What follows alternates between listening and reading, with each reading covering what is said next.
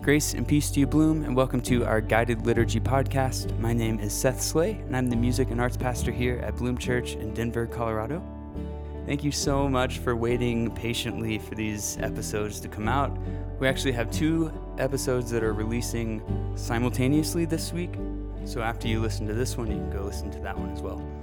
This week, we are going to be talking about Palm Sunday of all things, because that's when we recorded this episode. So I hope you enjoy it, and we're really glad that you're with us.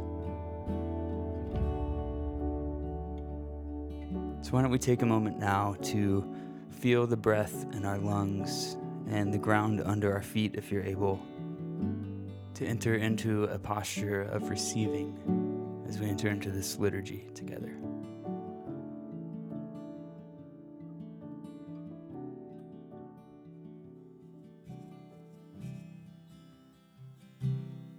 Let's join with the church worldwide in praying the prayer of the day together. Almighty and ever-living God, in your tender love for the human race, you sent your Son, our Savior, Jesus Christ, to take upon him our nature and to suffer death upon the cross, giving us the example of his great humility. Mercifully grant that we may walk in the way of his suffering and also share in his resurrection. Through Jesus Christ, our Lord, who lives and reigns with you and the Holy Spirit, one God, forever and ever. Amen. God shows his love for us, in that while we were still sinners, Christ died for us. Let us then show our love for him by confessing our sin in penitence and faith. In the wilderness, we find your grace. You love us with an everlasting love. Lord, have mercy. Lord, have mercy. There is none but you to uphold our cause. Our sin cries out, and our guilt is great. Christ, have mercy. Christ, have mercy. Heal us, O Lord, and we shall be healed. Restore us, and we shall know your joy. Lord, have mercy. Lord, have mercy. May Almighty God have mercy on us, forgive us our sin, and bring us to everlasting life. Amen.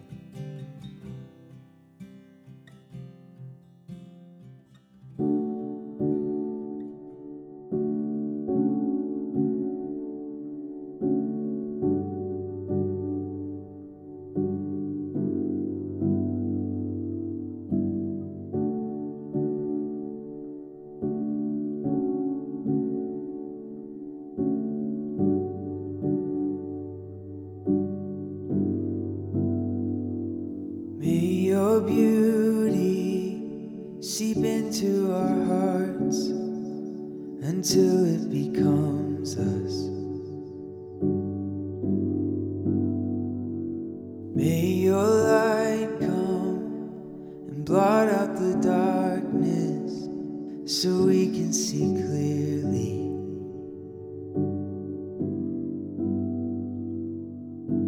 Christ in you, in me, in everything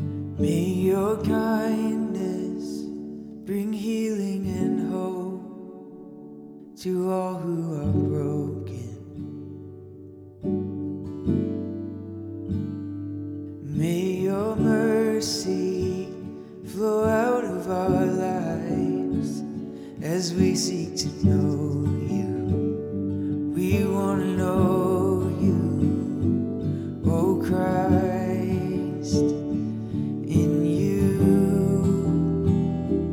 in me, in everything, oh Christ, in you, in me, in everything.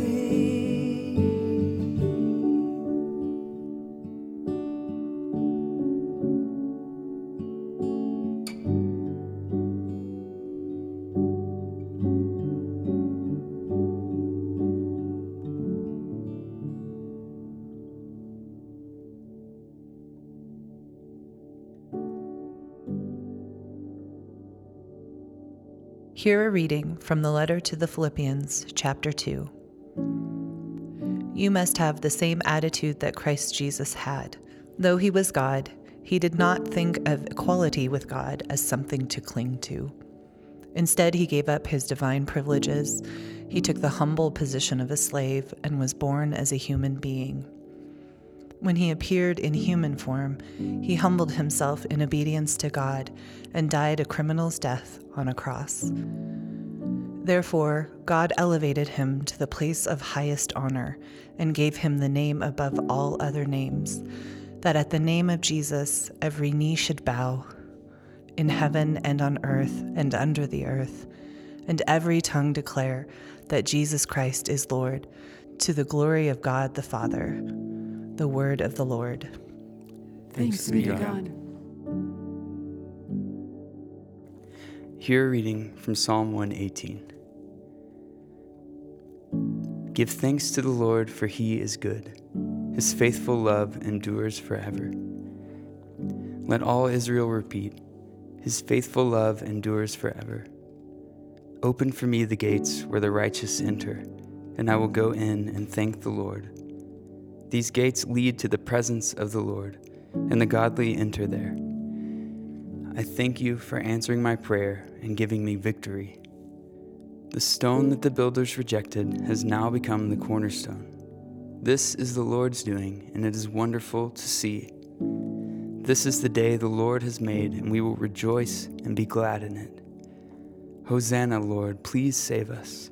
Please, Lord, give us success. Bless the one who comes in the name of the Lord. We bless you from the house of the Lord. The Lord is good, shining upon us. Take the sacrifice and bind it with cords on the altar. You are my God, and I will praise you. You are my God, and I will exalt you. Give thanks to the Lord, for he is good. His faithful love endures forever. Glory to the Father, and to the Son, and to the Holy Spirit, as it was in the beginning, is now, and will be forever. Amen. Hear a reading from the Gospel of Luke, chapter 19. After telling this story, Jesus went on toward Jerusalem, walking ahead of his disciples. As he came to the towns of Bethphage and Bethany on the Mount of Olives, he sent 2 disciples ahead. Go into that village over there, he told them. As you enter it, you will see a young donkey tied there that no one has ever ridden. Untie it and bring it here. If anyone asks, why are you untying that colt? Just say, the Lord needs it. So they went and found the colt, just as Jesus had said. And sure enough, as they were untying it, the owners asked them, why are you untying that colt? And the disciples simply replied, the Lord needs it. So they brought the colt to Jesus and threw their garments over it for him to ride on. As he rode along, the crowds spread out their garments on the road ahead of him. When he reached the place where the road started down the Mount of Olives, all of his followers began to shout and sing as they walked along, praising God for all the wonderful miracles they had seen. Blessings on the King who comes in the name of the Lord.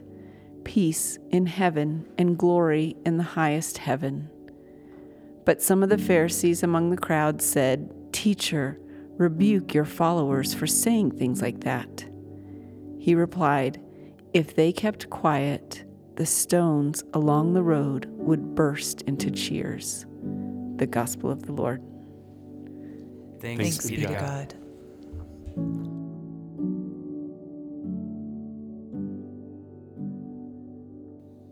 I think I never know what to do with this verse because I grew up Episcopalian and we did the thing where you like meet outside the church and then you do like a parade or procession, I think is what it's called if it's Christian. You sing this song and you wave the palms and it's all about Hosanna in the highest, and which is most certainly good and true.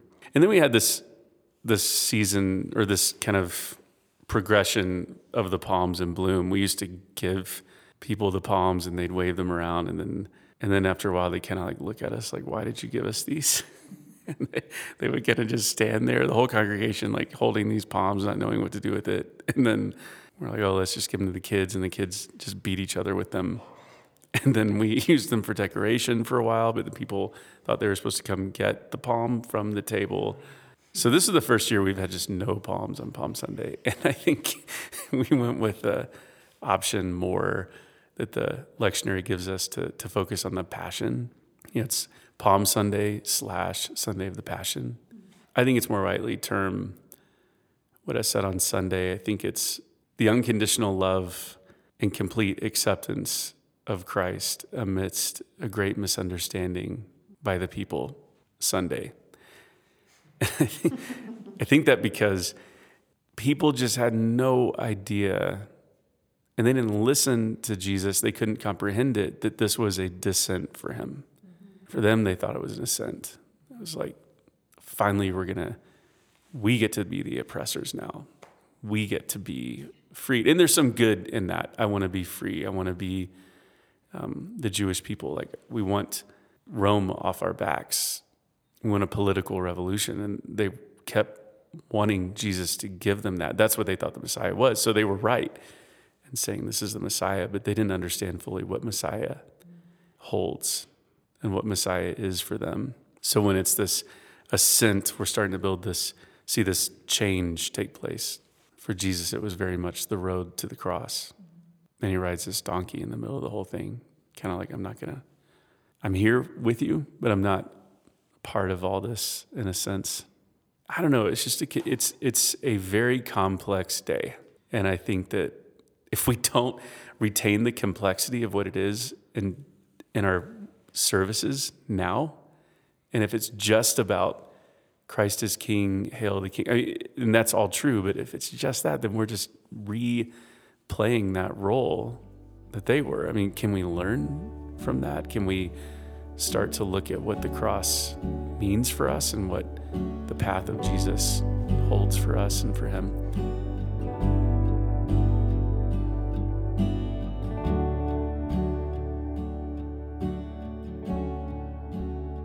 I mean, how do you play that out when you ended by saying, if we miss the complexity of it and keep making the same mistake, you know, like how would that have changed things, do you think, if they hadn't completely, the misunderstanding, if they had been more in tune to what was happening, how would this whole scene play out differently? I actually think this is connected to last week. Well, our last podcast of the prodigal son. I guess you're just like, it's something I've been chewing on since we talked about it, but like, this is again, people having the wrong idea of who God is, right? It's like something has, so you ask that question and I think, well, I think it would have looked very different. Yeah. Maybe still celebrating, but understanding at a deeper level.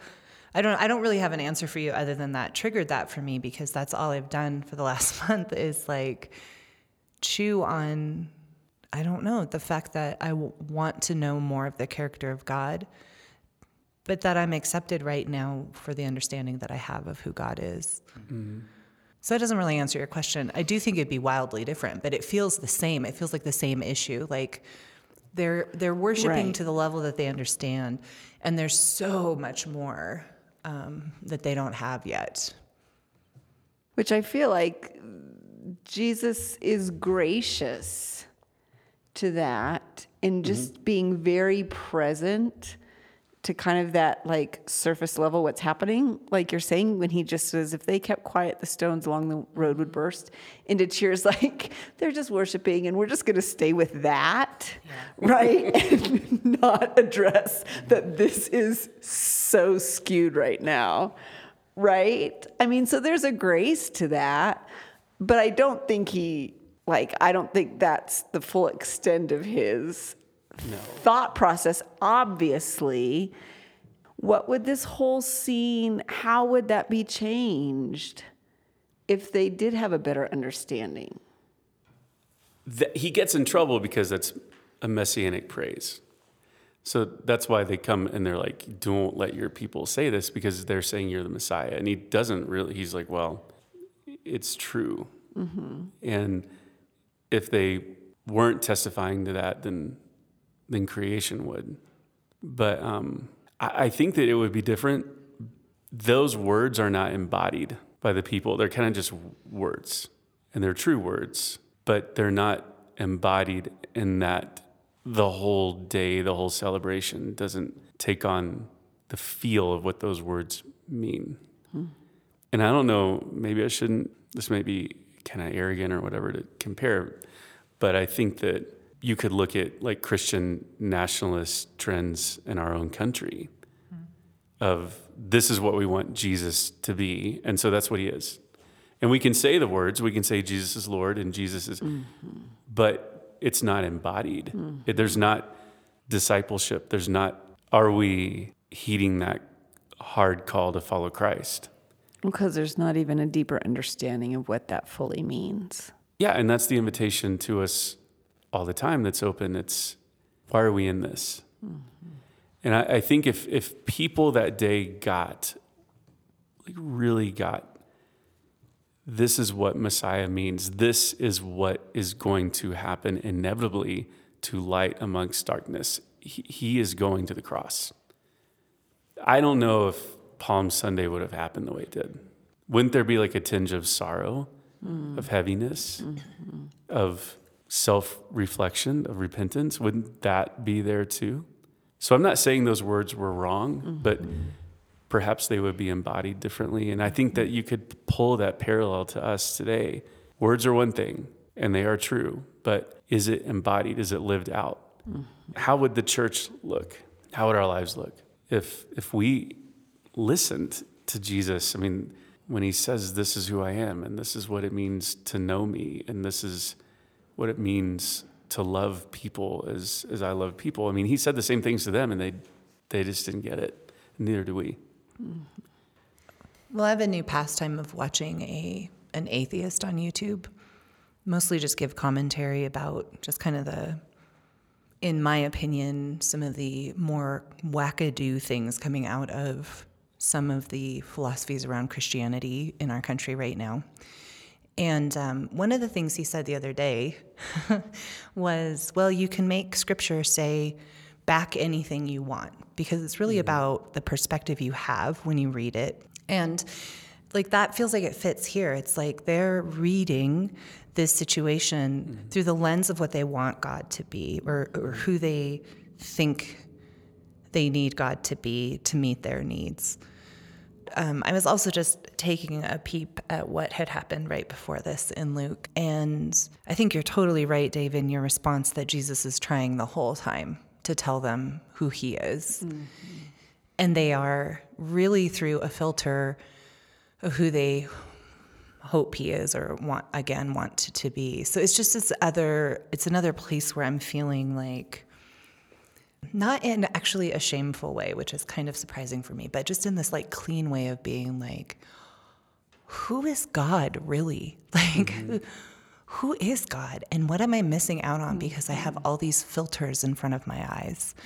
I have all these ideas of, even what I need a Messiah to look like. And I'm so committed to that, I will holler and yell what ends up being the truth in some ways, right? Because he is the Messiah.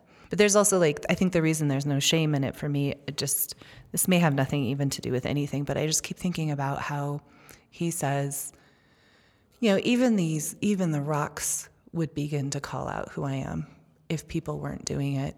And it's just such a gracious way of saying, like, I know. I know. Right. I know. It's not quite there. The lenses are on the wrong way. But there is something to be celebrated if you knew who I was, right? If you actually knew who was walking by and what was about to happen, there is a reason to cry out and to wave palms. Yeah, and that's good to be reminded of. I can be a little harsh on it. I mean, I was thinking as we were reading this, and when I listened to you talk about this on Sunday, Dave, I had the thought about the disciples not hearing Jesus or not really understanding him. I was thinking about that, and I was like, so what did Jesus actually say to them? He was so like cryptic and like spoke to them in riddles. I probably wouldn't have got it either. Like, it's like made me think about people who approach Scripture for the first time, or people who like are hearing the words of Jesus in a new, fresh way for the first time or something. They might not get it right the first time. They might start with Hosanna, like it's actually a really good place to start. But eventually, maybe as they follow Jesus and learn more about him, then they'll be able to follow his words easier. And so I just have a lot of grace for people who missed it, because I probably would have missed it too. Like, he kept talking about himself as like a temple. Like, he was using Scripture. He wasn't really saying, I'm going to die and then I'm going to raise again. Like, he didn't say that. So I don't know. Like, am I giving them more credit than is due? It's unconditional love and complete acceptance amidst a great understanding by the people. Like, in the midst of not fully getting really any of it. Or pieces. I mean, for sure, people are being healed. People are being set free. They are drawn to him, rightfully so. And though they don't understand the whole thing, there's nothing but grace. I mean, Jesus is participating in it. Totally, yeah. And, you hear the sermons like, well, there was another procession that day on the other side of the city. Sure. And there are other royal processions. And so it's kind of like the Christian, quote unquote, version of the royal procession. And it's so like the other procession got like a real horse. Yeah, well, there was, or yes, it's when they come back from war and be victorious. It's kind of that thing of like, we want Jesus to be this victorious commander-in-chief, military general, messianic figure for us. And so they're ascribing to him the highest honor and position of which they're aware, but they're not fully open to all that he is. I mean, to your point, how could you be? Yeah. And that doesn't come for any of them until the Spirit fills them and sets them on fire, changes their mind and their heart. I mean, we're like that too. I was going to say, I would argue we're still there. Yeah. I don't feel like sometimes I feel like the older I get, the less I understand. For sure. Like fully who God is in his character and how to engage that. So I feel like I'm in a very similar space, even with knowing a lot more of the story. And I don't feel bad I'm not, like you're saying, Dulce, I'm not feeling shame about that, but it does make me ask a lot of the same questions that you're asking, like how much of that comes as a result of me laying my own narratives over things, or through lenses of what I think he should be, or expectations, or, just all of that. I will be honest in saying that sometimes that's a little paralyzing for me.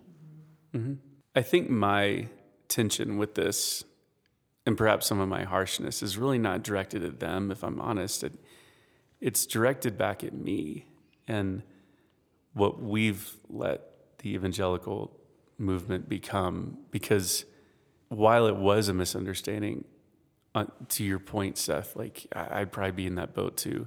But in this age of the Spirit, I don't know, part of me is just like, let's stop like reenacting this day and learn from it. Like maybe it should be called, Are We Following Christ Sunday? Like, are we trying to build this false kingdom? Are we trying to make Jesus into something he's not? Are we participating in our country with Christian nationalism? And like that to me is the reflection. Like Hooker would say, the Anglican theologian, let Scripture be a mirror back to you. And that's, I think, what I'm missing a little bit and I'm wanting, because I've done the reenactment, at least, and it's fine, and it's fun, and it's beautiful, and it's fun to wave palms, but I guess what I'm wanting now that I'm older, like, let it be what it needs to be for us now. Yeah. I think the thing that I keep coming back to is how much the prodigal son, when we talked about it a month ago, has like kind of wrecked my theology. And I have probably heard that story 700 times. And so maybe there is a grace to doing it over and over and over for the one time that you hear the story and you go, I might be viewing Jesus wrong. I might be wrong about that. Now, that's just because I'm grateful that just happened to me. But that's the one thing I was thinking about when you were saying that. Like, yeah, it's annoying, but it's also like it's part of the gift, I think. How often, that happens so often to me on this podcast, Yeah, too. me too. Oh, my where I'm like, gosh. I've never thought about it that way. I've heard these Totally. passages so many times, and yet I'm still seeing new things. But that really is the beauty of it. That's the piece that for me leads to hope. Like hope of transformation or hope of revelation or growth is that approach to Scripture, in that, like you're saying, that mirror and reflecting back, and where am I seeing this in myself? It's only then that true change can happen. If that's not identified, then we are just going to freaking do the palm branches every Sunday for a reason that is really fairly shallow and as a result of a misunderstanding. I want someone to help me be like, this is us, or where are we in this? And being like, oh, because then I feel hopeful that I am moving in the direction towards Christ, towards understanding. But I'll be honest, I'm frustrated that I wasn't raised more in that. That almost makes me angry. This is just me. No, same. But it almost like I'm in a season of really grieving.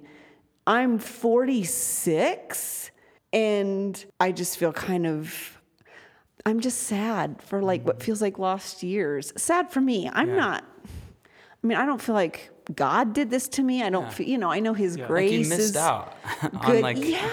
I totally feel that. Yeah. I felt gypped.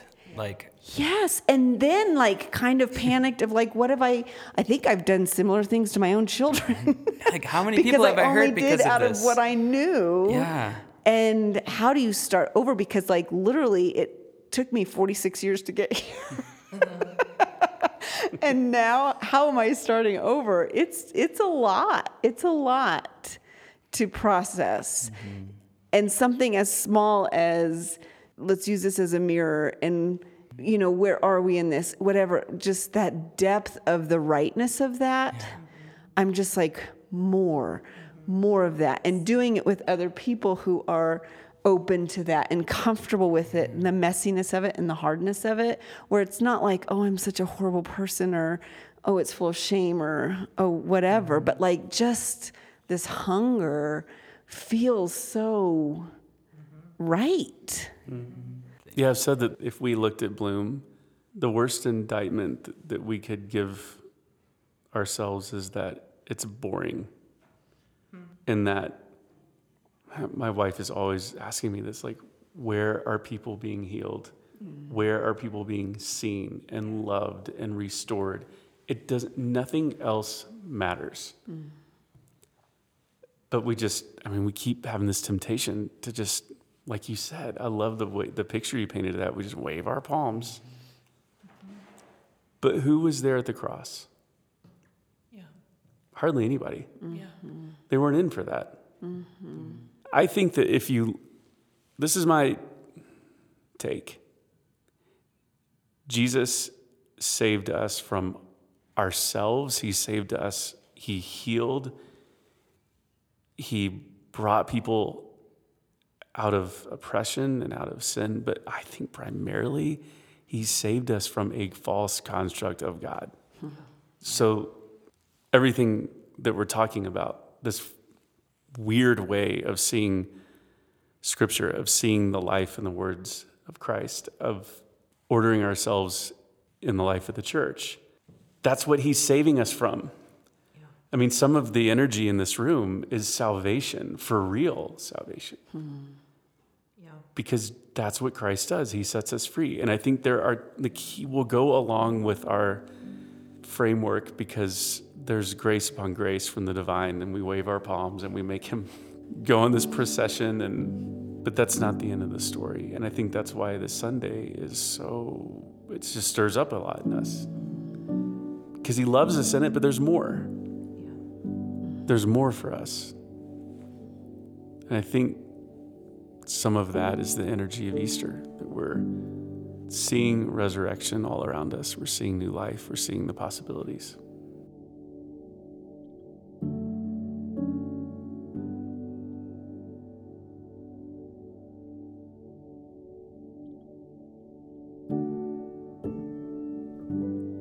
We stand with Christ in his suffering and pray. For forgiveness for the many times we've denied Jesus, let us pray to the Lord.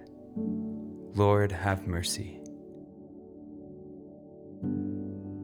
For grace to seek out those habits of sin which mean spiritual death, and by prayer and self-discipline to overcome them, let us pray to the Lord. Lord, have mercy. For Christian people, that through the suffering of disunity there may grow a rich union in Christ, let us pray to the Lord. Lord, have mercy.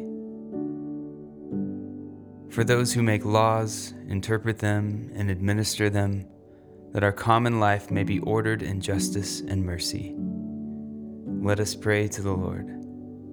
Lord, have mercy. For those who have the courage and honesty to work openly for justice and peace, let us pray to the Lord. Lord, have mercy. For those in the darkness and agony of isolation, that they may find support and encouragement, let us pray to the Lord. Lord, have mercy. For those who, weighed down with hardship, failure, or sorrow, feel that God is far from them, let us pray to the Lord. Lord, have mercy. For those who are tempted to give up the way of the cross, let us pray to the Lord. Lord, have mercy. That we, with those who have died in faith, may find mercy in the day of Christ, let us pray to the Lord. Lord, have mercy. Holy God, holy and strong, holy and immortal, have mercy upon us.